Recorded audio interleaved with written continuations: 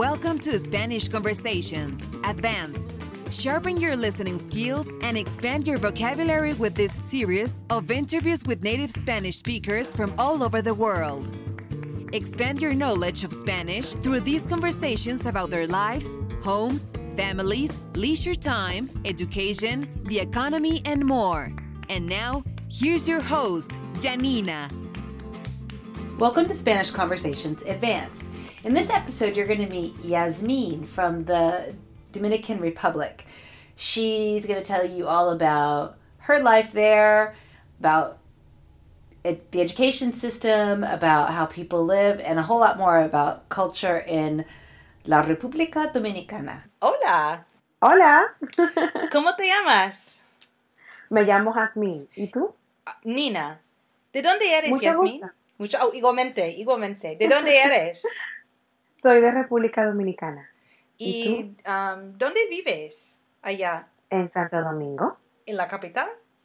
en la capital. Excelente. ¿Nos puedes decir un poquito sobre tu vida? Claro. Bueno, tengo 27 años y soy ingeniera industrial. Actualmente voy a tomar una certificación pronto a Estados Unidos en este mes y por eso estoy trabajando en Italki para que, bueno, es un trabajo que me permite trabajar a distancia también. Sí. Y que, bueno, me gusta cantar, me gusta tocar el ukelele, ver películas, leer libros, ir a la playa. Excelente. Sé que acabas de decir que tú vas a ir a los Estados Unidos por estudiar. Sí, ¿Por cuánto tiempo?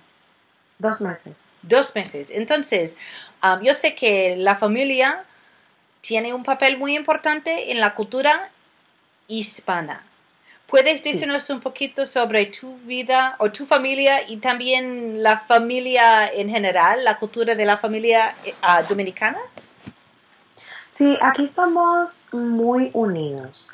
Por lo general, siempre nos llamamos. Es decir, yo siempre sé de la vida de mis hermanos y de la vida de mis tíos. Nos juntamos todas las semanas a cocinar, a bailar o simplemente a hablar. Y esa es una de las mayores diferencias que noté, al menos cuando viví en Estados Unidos, que había mucha gente que como que no sabía de sus hermanos, ni de sus tíos, ni nada. Pero para nosotros sí es muy importante mantener la comunicación y principalmente cocinar juntos y bailar juntos es algo muy importante y que, bueno, me hizo muchísima falta cuando viví en Estados Unidos. Ok. Y en cuanto a la vivienda, ¿las familias viven todos juntos? ¿Viven separados? ¿Cómo es la vivienda en general? En general, los padres suelen vivir con sus hijos hasta que sus hijos se casan. Es muy raro, en casos excepcionales, donde los hijos se mudan solos. No es como en Estados Unidos. Yo considero que en Estados Unidos es más por que cuando toman clases en la universidad, las universidades están lejos y se van.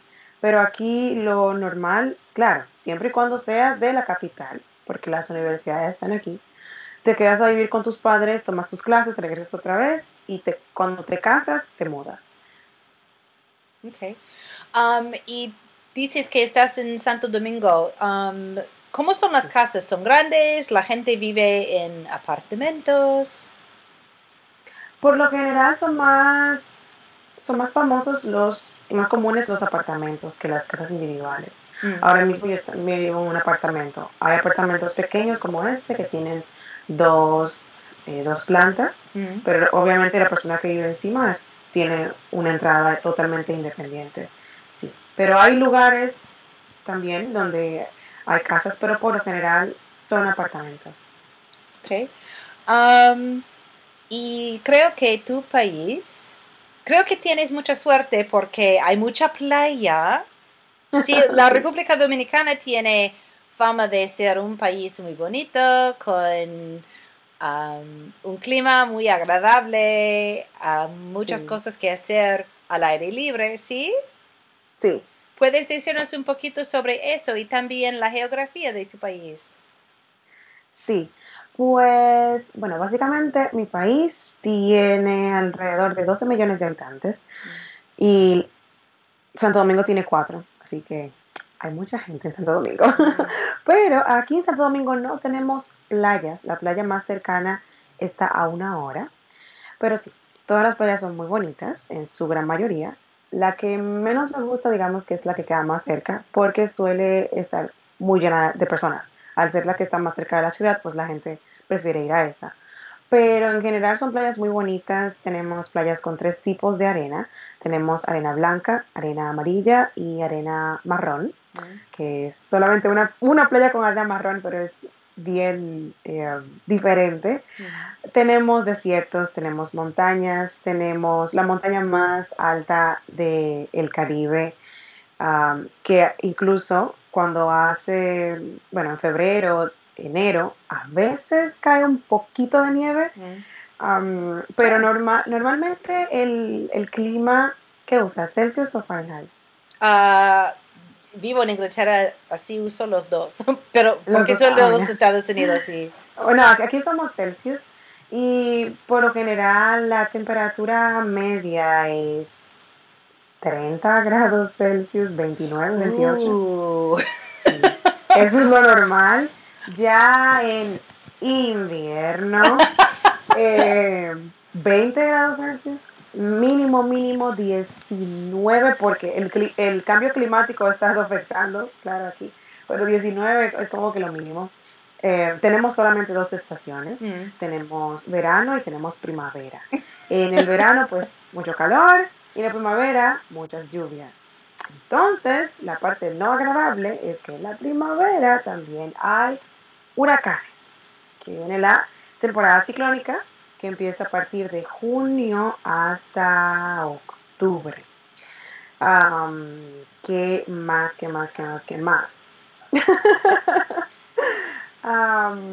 Sí, hay muchas cosas que hacer al aire libre, que es algo que me gusta. Por lo general, los restaurantes tienen muchas terrazas, que me encantan, las terrazas españolas, y las azoteas también son mi lugar favorito. A cualquier restaurante que voy necesito que tenga una azotea, que se vea el mar, que se vea el cielo, y así estoy feliz. Pero también hay muchos deportes extremos que se pueden hacer, y todos muy baratos. Se puede hacer parapente, paramotor, buceo, ziplining, todo eso bien barato en verdad, y es muy bueno. Me gusta bastante que hay mucha facilidad de hacer todo ese tipo de actividades alrededor del país. Y como la isla es pequeña, pues bueno, nos toma muy poco tiempo llegar de un extremo a otro. Ok. La República Dominicana comparte una isla con Haití, ¿verdad? Sí, con Haití. Y ustedes pueden cruzar la frontera, visitar Haití. Mira, eso es un tema que me han preguntado mucho. Y, ¿qué te digo? Mira, normalmente, si tú le preguntas a un dominicano si ha ido a Haití, la respuesta va a ser no en el 99% de los casos. Y yo creo que es algo que sucede en todos los países que tienen una frontera con un país más pobre. Es como que la gente dice, pero ¿para qué yo voy para allá? Si lo que hay son desastres. Yo en lo personal sí quiero ir. Para ir a Haití se necesita visa, a menos que el pasaporte tuyo tenga visa a Canadá o visa a Estados Unidos o visa a Schengen. Okay. Entonces, si eres dominicano y tienes visa a Schengen, la visa Schengen, a Estados Unidos o Canadá, puedes pasar sin problemas. Pero si no tienes visa para esos países, pues necesitas tener una visa. Pero aparte de eso, no hay ningún problema con ir. Lo único es que, bueno, hay digamos que un estigma, que la gente dice, bueno, es que no hay nada, después del terremoto, pues las casas están destruidas y demás, pero es mentira. Hay muchos lugares bonitos, muchas playas bonitas también, y que incluso son hasta mejores porque van mucho menos personas que aquí. Entonces, yo estoy muy interesada en ir, y sale muy barato también.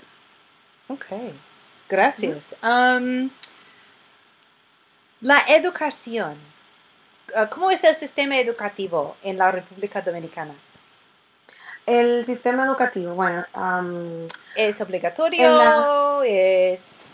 No. no, sí. En verdad, lamentablemente no es obligatorio.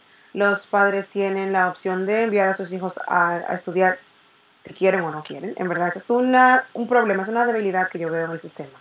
Porque sí es cierto que tenemos escuelas públicas que son totalmente gratis y también tenemos colegios privados y los padres pueden elegir, pero al final de cuentas la responsabilidad cae en los padres y no hay nadie, ninguna autoridad que pueda supervisar si esto es cierto o no, si lo mandan al colegio o no. Aquí tenemos actualmente 8 cursos de primaria y 4 cursos de bachillerato. Así que sí, ya luego de ahí pues se van a la universidad. Por lo general, la edad de terminar el colegio en total es a los 17 años. Ok. ¿Y cómo es fácil entrar en la universidad? ¿O hay universidades privadas, estatales, o no hay muchas opciones porque es un país muy pequeño? No sé. Fácil, bueno, no sé, supongo que sí es fácil. Bueno, a mí se me hizo fácil. Pero tenemos solo una universidad pública, que fue la primera universidad de América que fue construida cuando vino Cristóbal Colón hace 1000 años. Y también tenemos varias universidades privadas. Tenemos muchas opciones ahora mismo, muchas opciones, pero también dependiendo el campo de estudio, pues ya sí tenemos más limitaciones. Al menos aquí hay, bueno, lo más común para estudiar es o medicina, ingeniería. Yo estudié ingeniería, por ejemplo, leyes, contabilidad, administración, arquitectura, cosas así. Siempre pongo de referencia a Estados Unidos porque vivía allá, pero en el tiempo que estuve allá como que habían tantas cosas, se podía estudiar absolutamente de todo. Aquí no hay tantas opciones así. Por ejemplo, en maestrías hay un poco de limitación, por eso yo me fui a Estados Unidos a hacer mi maestría, pero ¿A dónde vas? opciones. ¿Ah? ¿A dónde vas en los Estados Unidos? No, ya yo fui. Sí, ¿a dónde fuiste? En Rochester, New York. Sí. Sí, y allá obtuve mi maestría, duré casi 2 años, porque lo que quería estudiar no lo tenían aquí en ninguna universidad. Entonces, pero hay oportunidades. Y bueno, así también como lo hice yo, el gobierno, si tienes buena calificación, puede ser tu sponsor y te pagan absolutamente todo y te puedes ir ya sea a España, a Inglaterra, a Estados Unidos, a Puerto Rico o a México. Hay varias opciones para irse a estudiar y hacer una especialidad totalmente gratis. Interesante. Ok. Otra pregunta. ¿Son difíciles los exámenes para entrar en la universidad? Porque usamos en los Estados Unidos, por ejemplo, una combinación de notas de la escuela que los profesores dan, pero también tenemos exámenes muy grandes y los estudiantes pueden ser aceptados con una combinación de una variedad de cosas, ¿no? Notas en la escuela, actividades extracurriculares, deportes que han jugado y también exámenes muy grandes, exámenes nacionales, ¿no? Pero yo sé que hay muchos países que solo tienen ese examen para entrar en la universidad. ¿Cómo es en la República Dominicana? Aquí, para entrar a la universidad, cada universidad tiene su examen. Yo, la primera vez que entré a la universidad fue para la universidad pública y fue un examen bastante fácil. Yo considero muy, muy fácil. Obviamente largo, pero fácil. Aquí tenemos pruebas nacionales 2 veces, pero es una vez en la primaria y una vez en la secundaria. Pero ya después que uno sale no hay pruebas estatales. Cada universidad tiene un examen específico para dar entrada al estudiante. Ok, interesante. Sí. La comida dominicana, la gastronomía. Sí, mi parte favorita. Bueno, aquí, como toda isla, tenemos una dieta rica en carbohidratos. Por lo general, se come casi lo mismo que en todas las islas. El plato principal es este. Les voy a mandar una foto. Se llama, bueno, le dicen la bandera dominicana porque es tan nacional que le decimos así. Es prácticamente arroz blanco, habichuelas rojas, pollo guisado, que es pollo con salsa. Y ya lo puedes mezclar con tostones o con aguacate y ensalada y así. Así que sí, como ves, tiene muchos carbohidratos. También tenemos el sancocho, que es otro plato nacional. Es este. Es como si fuera una sopa, pero esta sopa tiene 3 tipos de carne. Tiene carne de cerdo, carne de res y carne de pollo. Y también tiene maíz y zanahoria y calabaza y papa y yuca y todo lo que quieran ponerle. Muchas cosas. Y también tenemos este que es mi favorito. Porque estos dos que te mencioné, yo nunca, en lo personal, iría a un restaurante a comerlo. Yo creo que ningún dominicano iría a comerlo a ningún restaurante, porque es lo que se hace en las casas normalmente. Aquí la gente cocina todos los días, por lo general. Este es otro, se llama mofongo, que también tiene plátanos, porque nos gustan los plátanos, plátano verde y chicharrón. El chicharrón es la piel frita del cerdo. Y ya adicional a eso, pues tenemos muchos jugos naturales. Cuando la gente va a la playa, por lo general come pescado frito, porque es lo más asequible en las playas, etcétera. De comida rápida aquí, bueno, tenemos 2 tipos que son los más famosos. Esto es lo más barato que puedes conseguir en cualquier lugar. Se llama picapollo, que es prácticamente pollo frito con tostones, que son los plátanos fritos o papas fritas. Eso es lo que puedes conseguir más fácilmente en la calle. Y también está esto, que es digamos que una versión de la hamburguesa. Eso también es comida en la calle, comida rápida. Se llama chimi. Es una hamburguesa prácticamente. La única diferencia es que las hamburguesas usan lechuga y el chimi usa repollo. Ok. Ya, es lo único. Pero sí, por lo general, muchos jugos naturales. Mi favorito es el de chinola, que le dicen maracuyá, passion fruit en algunos lugares. Y sí. Ok. El ocio. ¿Qué hace la gente para divertirse? Bailar. Bailar. Eso es lo que la gente hace para divertirse por lo general. Pero, créanlo o no, no todos los dominicanos saben bailar. No entiendo por qué. Hay una generación de gente joven que no sabe bailar. Pero bueno, por lo general, los fines de semana, ya a partir de los viernes de la noche, cuando la gente sale de su trabajo, llega a su casa, se cambia y todo, pues salen a cenar con amigos, que es también primordial. Primero comer, por favor, a tomar y después van a bailar merengue, salsa, bachata, a clubes. También hay lugares donde hacen conciertos gratis los fines de semana al aire libre y es bien interesante porque se ven personas mayores y jóvenes, todo el mundo bailando, es muy bonito. También van a la playa.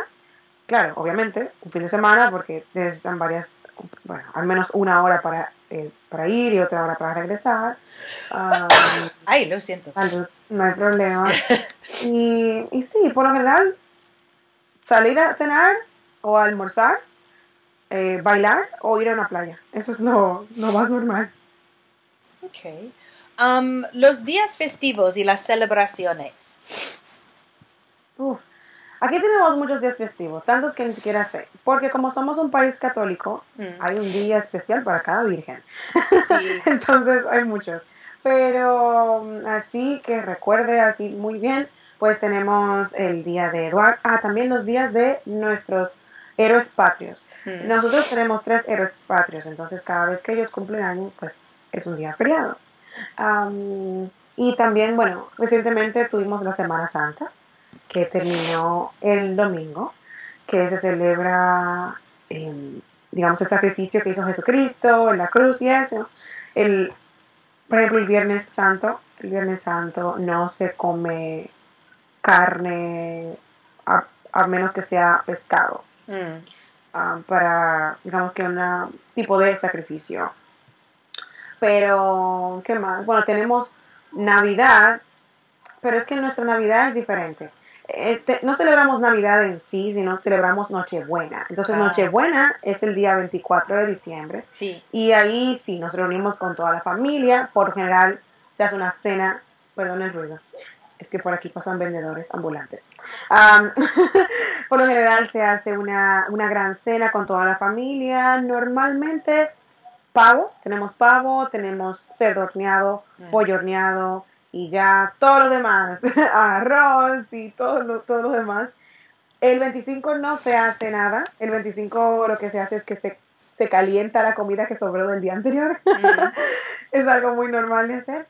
Y también tenemos el Día de los Reyes Magos, que es otra cosa. El Día de los Reyes Magos es el día 6 de enero. Entonces, como aquí no se celebra Navidad el 25 de diciembre, no se dan regalos en diciembre. Los regalos se dan en enero. Pero, no entiendo tampoco por qué, solo se le dan regalos a los niños. Así que después de 18 años, no hay más regalos. Entonces, el 6 de enero se dan los regalos a los niños solamente. Okay. ¿Hay un desfile ese día también? No hay desfile. Aquí desfile solo hay para el carnaval. El carnaval se celebra en febrero, entre febrero y marzo, dependiendo, porque últimamente el clima nos está jugando algo muy extraño, y es que está lloviendo en febrero, lo cual es raro, pero bueno. Entonces, el 27 de febrero se celebra la Independencia Nacional, y para esos días, pues sí se hacen unos desfiles de la Policía Nacional y todo, y también se hace el carnaval, y cada pueblo celebra su carnaval. Con todos sus trajes muy vistosos, se hacen competencias y ganan los mejores. Muy interesante.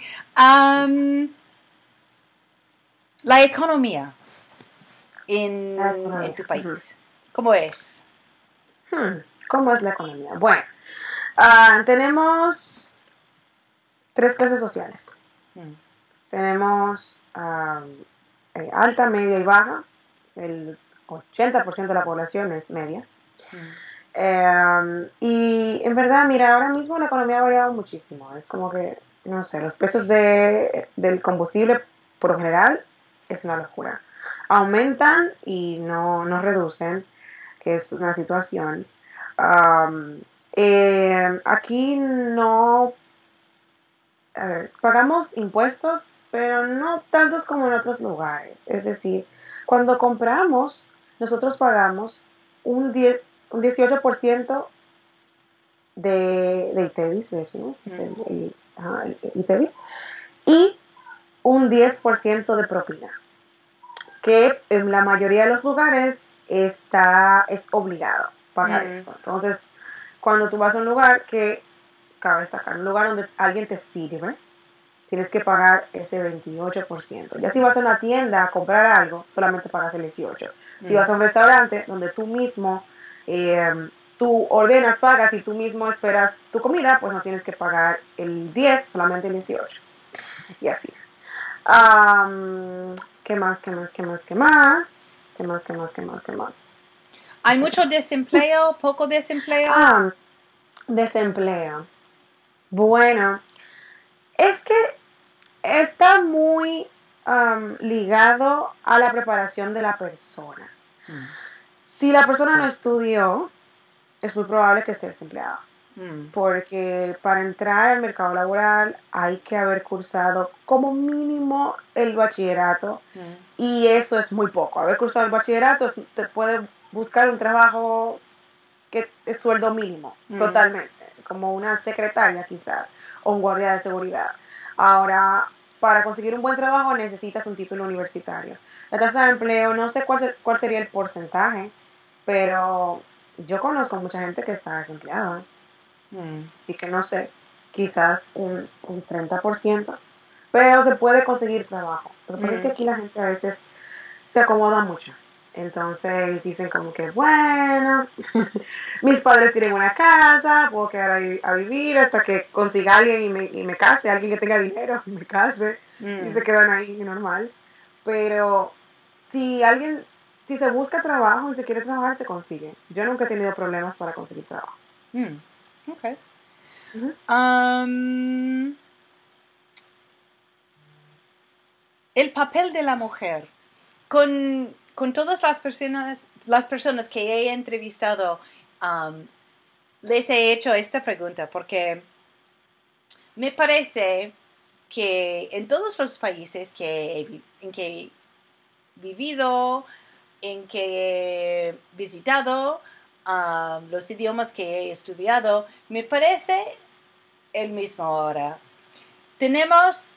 Estamos evolucionando, sí, las sociedades, pero, por ejemplo, las generaciones en mi país, antes de mi generación, tenían menos oportunidades que yo, pero Claro. muchas mujeres de mi edad están trabajando fuera de la casa y también dentro de la casa, y hay muchas responsabilidades, y yo sé que es un paso, una etapa importante en la evolución, pero siempre quiero saber cómo es en diferentes países. Sí, pues aquí originalmente tenemos una cultura muy machista. Entonces aquí antes se creía que las mujeres tenían que estar en la casa.